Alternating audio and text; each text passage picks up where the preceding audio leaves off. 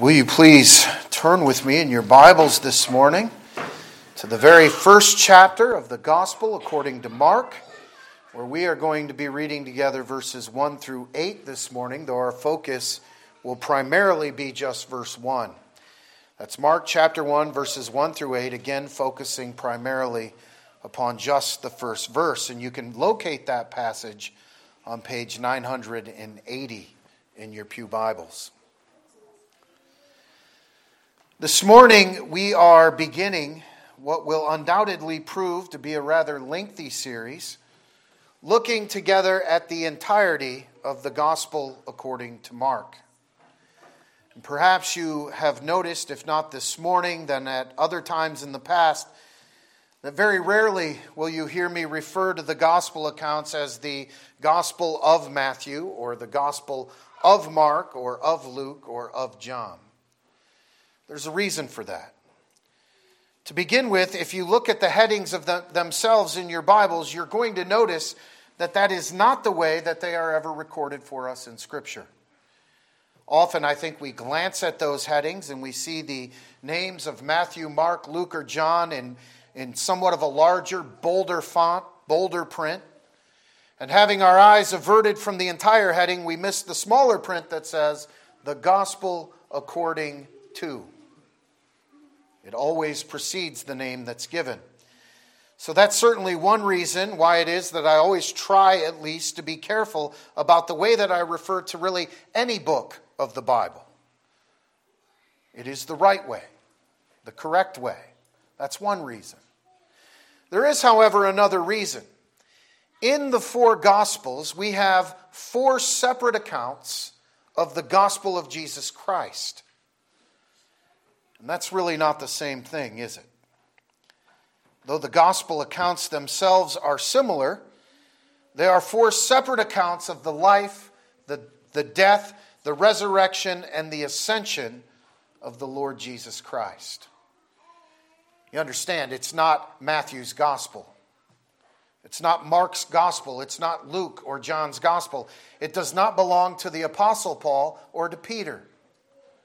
The gospel, that is, the good news, is all about Jesus Christ. And it is so much more than just another biographical story or another simple account of his life and his times. It's so much more than just another bland retelling of history. As the Apostle Paul tells us in the first chapter of his letter written to the Romans, it, that is, the gospel, is the power of God to salvation for everyone who believes. You understand? And so from the very outset this morning, I want us to know that what we are talking about is the gospel of Jesus Christ. We're talking about the fact that Jesus Christ came to this earth in flesh as a man. That is, he condescended from glory to us. God became incarnate in order to come or to become, to be what you and I and all of Adam's progeny are incapable of being. Perfectly righteous. He suffered a lifetime of suffering and humiliation, and he willingly died in our place upon the cross. He received upon himself the justified wrath of Almighty God against our sin in our place. And on the third day, he rose from the dead. We are told he ascended to the right hand of the Father in heaven, where Scripture tells us very clearly that he now lives to intercede for us. And beloved, I want to tell you this morning, it ought to fill us with joy to hear it and to know it and to embrace that glorious truth by faith. It truly ought to be our only comfort in both life and in death. To consider the gospel of Jesus Christ and what it truly is and what it truly means for sinners like you and like me. The truth is, we must know and treasure the gospel. And we must know and believe first and foremost that the gospel, and Christianity for that matter, really is all about Jesus. And even that notion seems to have fallen out of fashion in the Church of Jesus Christ today. We foolishly believe, and many of us have heard, that Christianity is all about our own personal stories. Now, please understand that when I say that, I'm not in any way downplaying that when confronted with the glorious truth of the gospel, that we are indeed transformed. We are changed. That God does a work in us. That we are translated from life unto death, from darkness into light. That is, of course, all absolutely true. However, I'm making the distinction that Christianity is not primarily all about us as individuals. It's not all about our own spiritual journeys or our own personal odysseys. It's not all summed up in me and Jesus. Contrary to popular belief, Christianity is not all about our own little neighboring kingdom somehow working together under the big sky kingdom of God. The gospel is the good news about Jesus Christ. And we desperately need to hear that in the current evangelical climate. We need to be reminded of it again and again and again. In fact, one could easily make the case that that is exactly what happened in the Reformation. At its foundation, the Reformation was a call to depart from man-made, personally constructed righteousness, man-made religion, and to flee back into the loving arms of Jesus and the comfort of His Word. It was a call away from mere external morality, masquerading as faith, into justification by faith alone in Jesus Christ alone, because of the grace of Almighty God alone that has been so clearly revealed to us in His Word alone. Therefore, God alone receives all of the glory in the salvation of fallen man. And beloved, if we are to engage in a call back to the basic tenets of the gospel of Jesus Christ, then I want to tell you this morning that I can think of no greater place for us to go than where we are going to be looking together for the foreseeable future.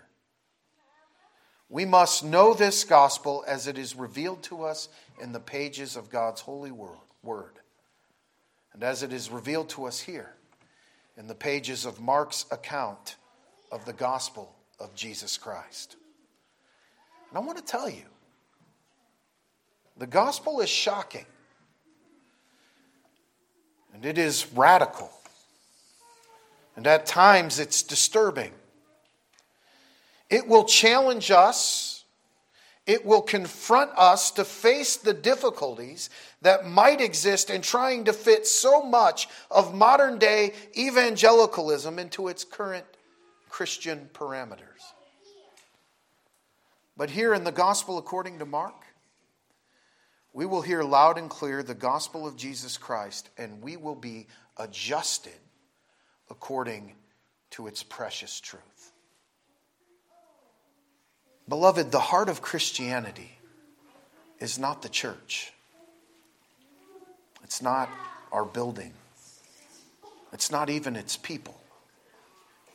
It's not our ways and our traditions. It's not your own or my own personal regiments of morality that really are at the heart of Christianity. It's not your Bible reading plan. It's not your church attendance. It's not your devotional life. It's not even your service. The heart of Christianity is the Lord Jesus Christ.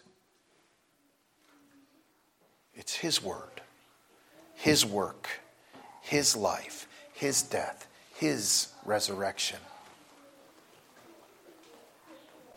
It's not all about you. It's not even all about us. It's all about Jesus Christ. And so I hope that in the weeks to come that you will join me in really digging into this wonderful account of the Lord Jesus Christ and his gospel that is the gospel according to Mark.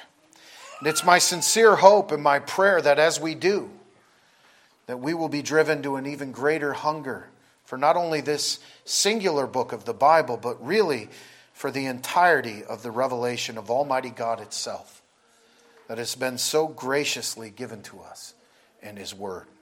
So I'd ask you to please follow along with me in your Bibles this morning now as I read from the Gospel according to Mark. Again, chapter 1, I'll read verses 1 through 8, though we will focus this morning on verse 1. Hear now the inerrant and infallible Word of God. The beginning of the gospel of Jesus Christ, the Son of God.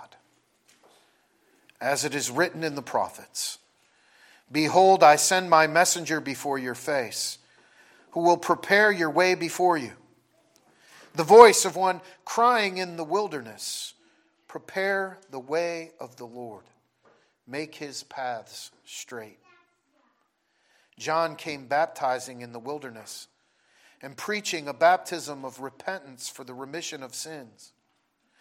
Then all the land of Judea and those from Jerusalem went out to him and were all baptized by him in the Jordan River, confessing their sins. Now John was clothed with camel's hair and with a leather belt around his waist, and he ate locusts and wild honey. And he preached, saying, There comes one after me who is mightier than I, whose sandal strap I am not worthy to stoop down and loose. I indeed baptized you with water, but he will baptize you with the Holy Spirit. This is the word of our Lord. May he always bless the reading of it. Let's pray.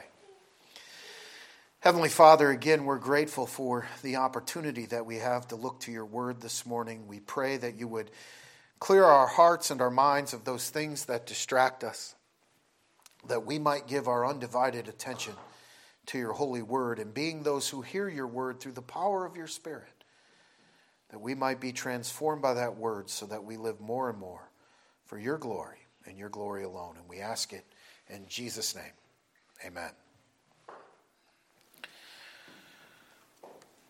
Now, just before we begin to dig in here into the gospel according to Mark, I think it would be good and prudent for us to at least consider a few brief things here about the history of the gospel according to Mark at the outset of our look together. There have been many who have wrongly claimed that Mark's account of the gospel of Jesus Christ is merely an abridgment of Matthew's gospel account. In other words, according to this wrong-headed theory, that Mark is setting out to do with the book that bears his name, what he's setting out to do is simply give us a condensed version of what Matthew had already written concerning the gospel of Jesus Christ. And though many who held to that very position in the storied history of the church are men that we would perhaps find to be orthodox in the bulk of their theology, men even like Augustine, for example, we can now say that most have become convinced that they are flat wrong concerning the origins of the gospel according to Mark. Mark is not an abridgment of Matthew. Though I would say that we can at least understand why it is that Augustine and so many others may have felt that way. Mark is very clearly the shortest of the four gospel accounts. Mark's account seems to lack some of those vivid details and even the dialogue itself that makes up so much of the other accounts.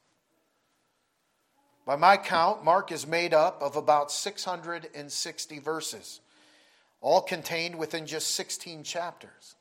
And 606 of those appear in at least some form in Matthew's account. 380 of those appear in Luke's account. So we can at least understand why some felt that way about Mark. However, as I said, it's now widely accepted that both Matthew and Luke actually borrowed from Mark, and not the other way around. Mark's account is considered to be the oldest of the gospel accounts.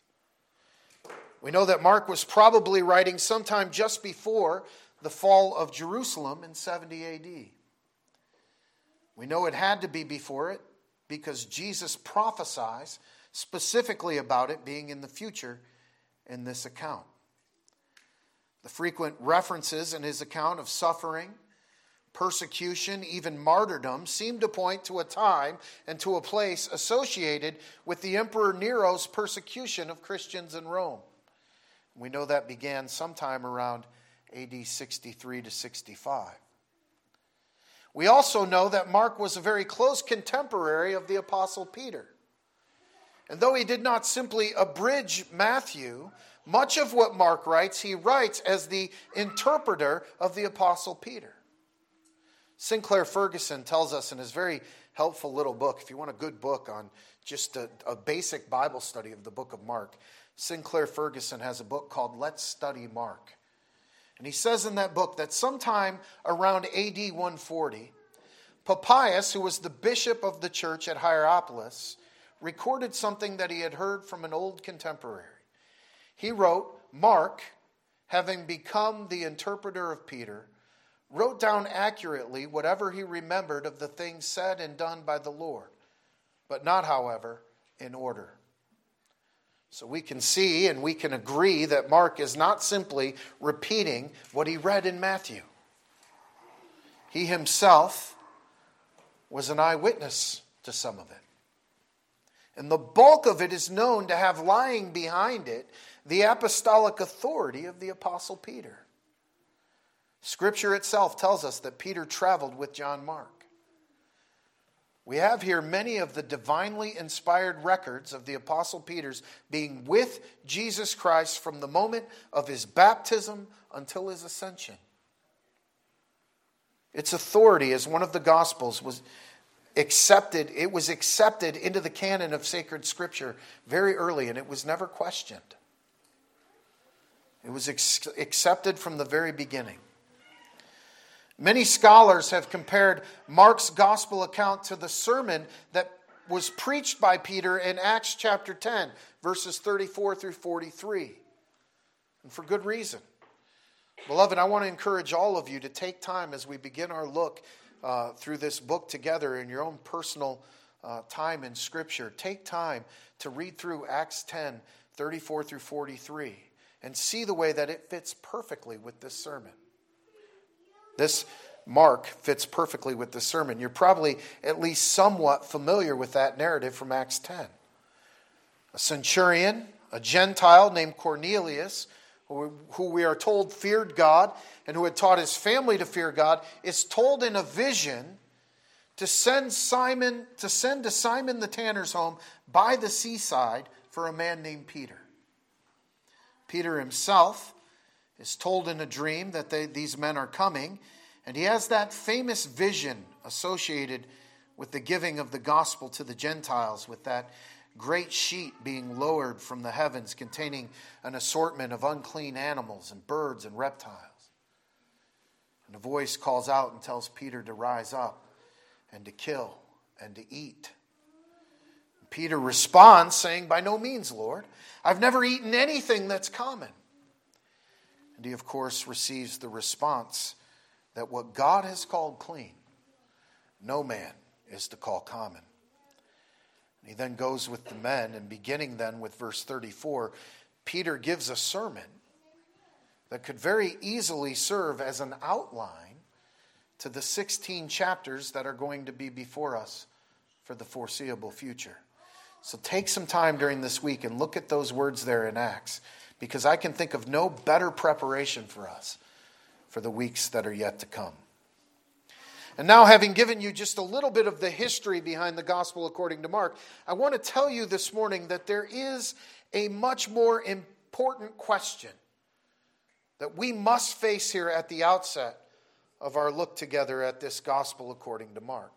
It is a question, the answer of which cannot and must not be ignored. And that question is this: why did Mark write his account of the gospel of Jesus Christ?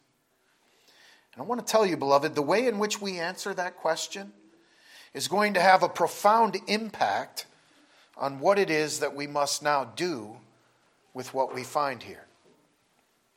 It will impact the way in which we, as the followers of the Lord Jesus Christ, approach the living of our lives under the sun. Why did he write it? Why should we know it? Was it simply to just have his part in history by retelling a very well-known, very well-loved story? Did he write it as to say, come one, come all, sit at Grandpa Mark's feet and just listen as I spin a good yarn? Was it so that he could call upon the people of God to carry out character studies of those involved in this story in order to find the secret hidden key to living the Christian life? Was it to set up Jesus as your great moral example, to serve as your model for righteous living? Well, beloved, I do not think so. His purpose for writing this letter is there in the very first verse of this account of the gospel of Jesus Christ. And I want you to look closely with me at what he says.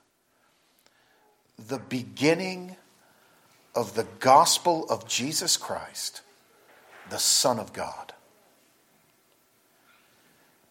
If we're not careful, we skip right past those opening words and we get busy looking to John the Baptist. We'll get to John next week. But beloved, I hope that you can see that what Mark opens with here really ought to be difficult for us to just skim past. Mark is saying a mouthful with these 12 words. We could easily stay here for quite a while. Do you see that here? This is the good news about Jesus Christ. That's why he's writing this account. Because nothing matters like this matters. Nothing. What you are going to hear in this book of the Bible is the good news concerning the Christ of Almighty God. And it is life-changing information. As I mentioned to you at the very start of this sermon, the heart of Christianity is Jesus Christ. It is the revelation of Almighty God to us. Jesus Christ is the Son of God. And that truth cannot be brushed aside. You must know it before you embark on a study of healing and the other miracles. Jesus Christ is the Son of God. It is a truth that hits us where we live, and it does not leave anyone unaffected. Jesus is the long-awaited, promised one of Israel. It was of him that the prophets looked towards with hope and spoke of so longingly. He is the Messiah. Beloved, do you see the implication of this very truth that it has upon your life? If what Mark is going to tell us is true, then we must bow before King Jesus. We must long for the Savior, Jesus. We must sing out praises to the captain of our salvation, the Lord Jesus Christ. That is what Christianity consists of. It's not your way. It's not my way. It's not our ancestors' ways. It is Jesus' way, or it is no way. And I want for us to come to grips with that very truth from the beginning. And it's not just any Jesus that Mark points us towards.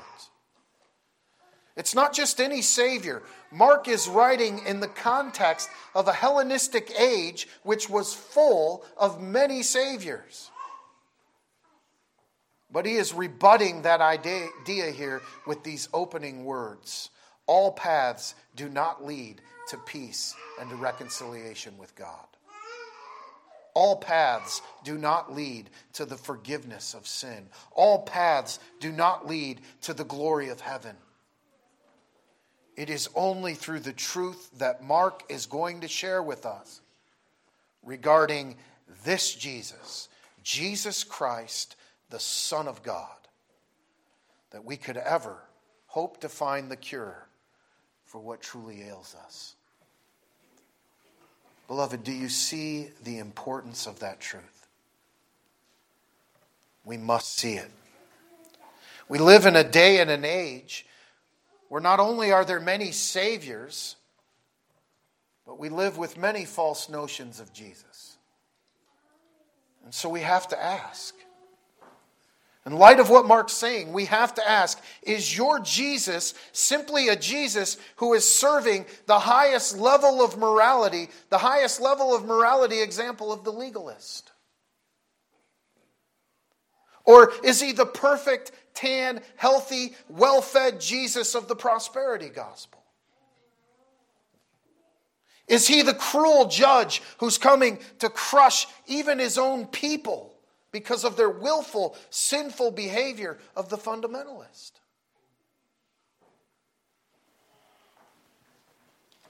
Is he an idol of your own vain imagination?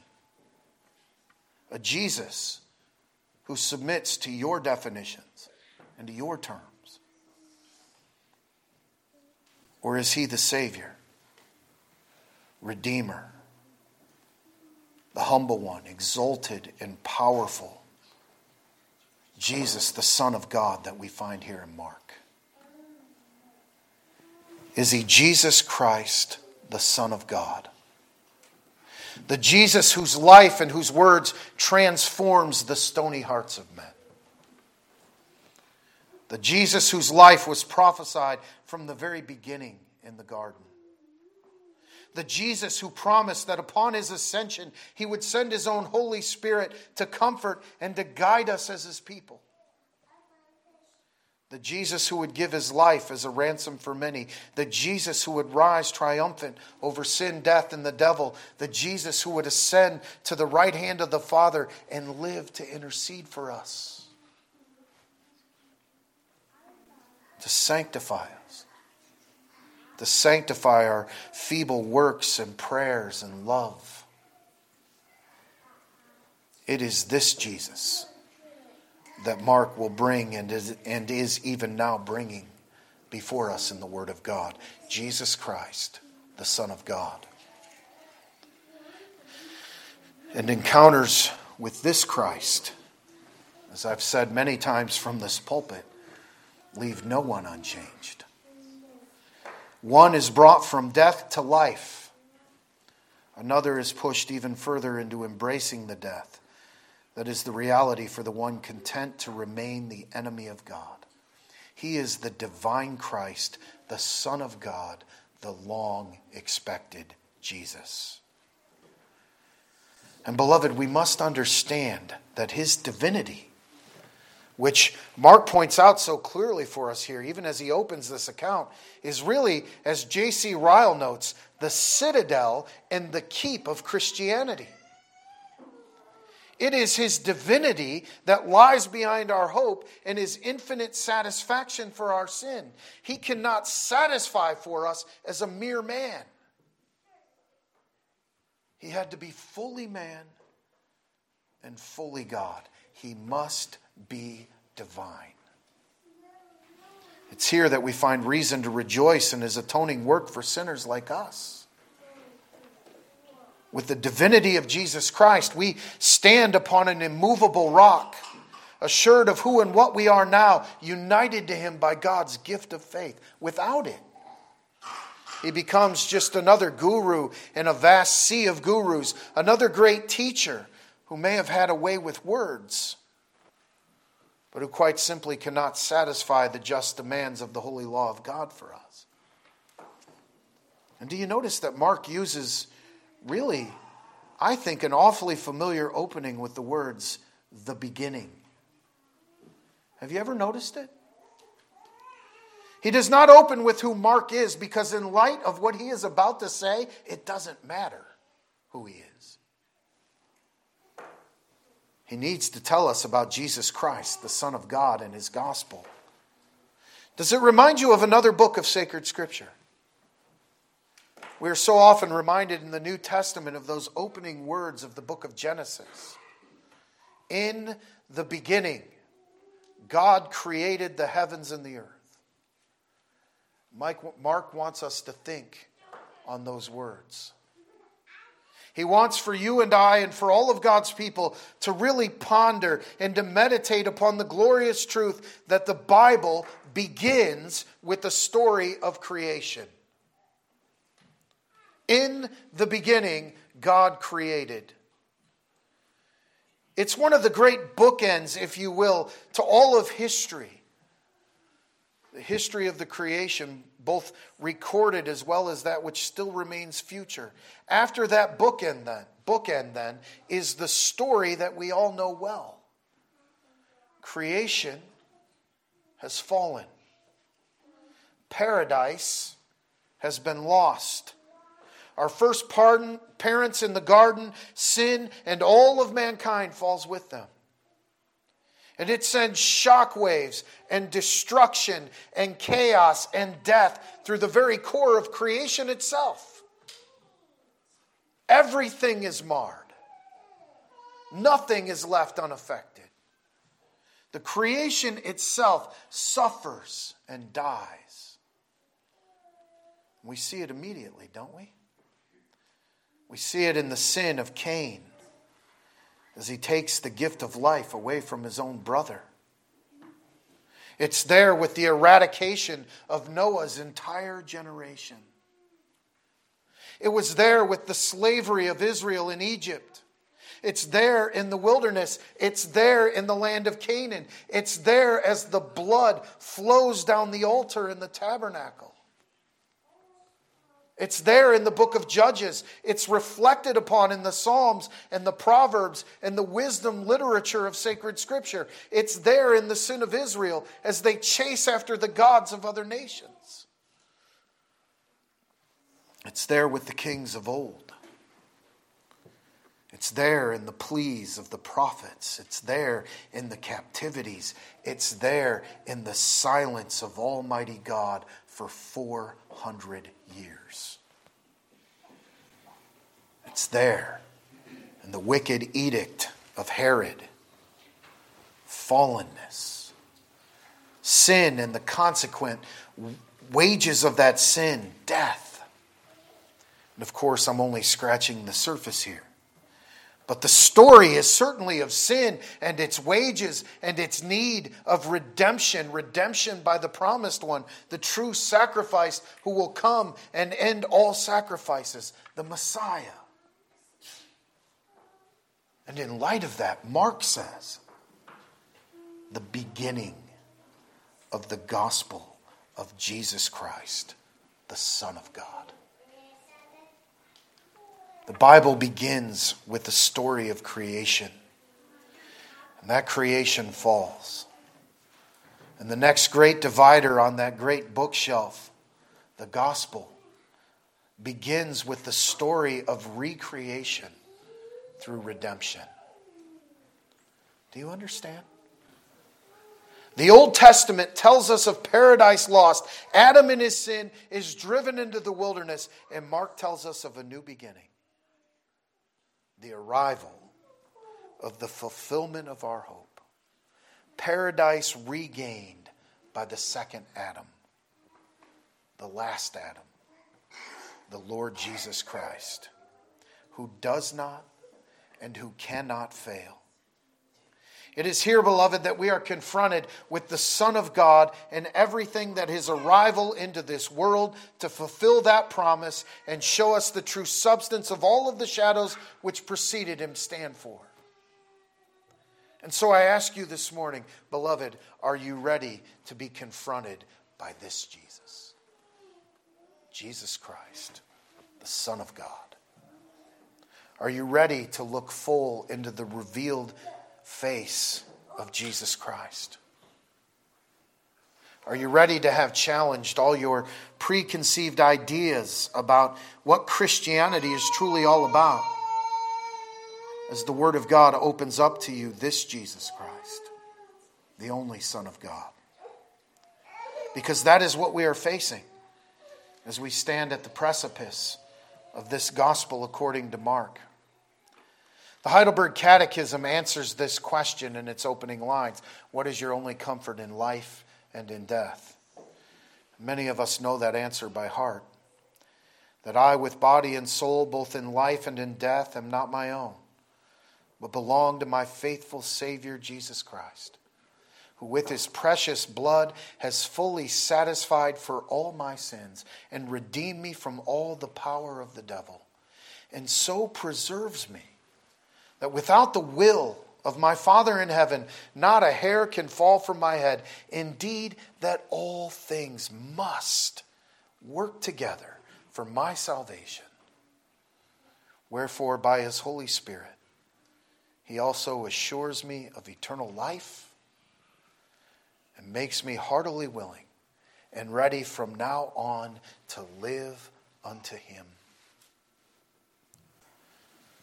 Brothers and sisters in Christ, it is this very Jesus that Mark will be revealing to us in the weeks to come. Will you come and be led to worship him in spirit and truth as Mark reveals to us the Lord Jesus Christ, the Son of God? Amen? Let's pray.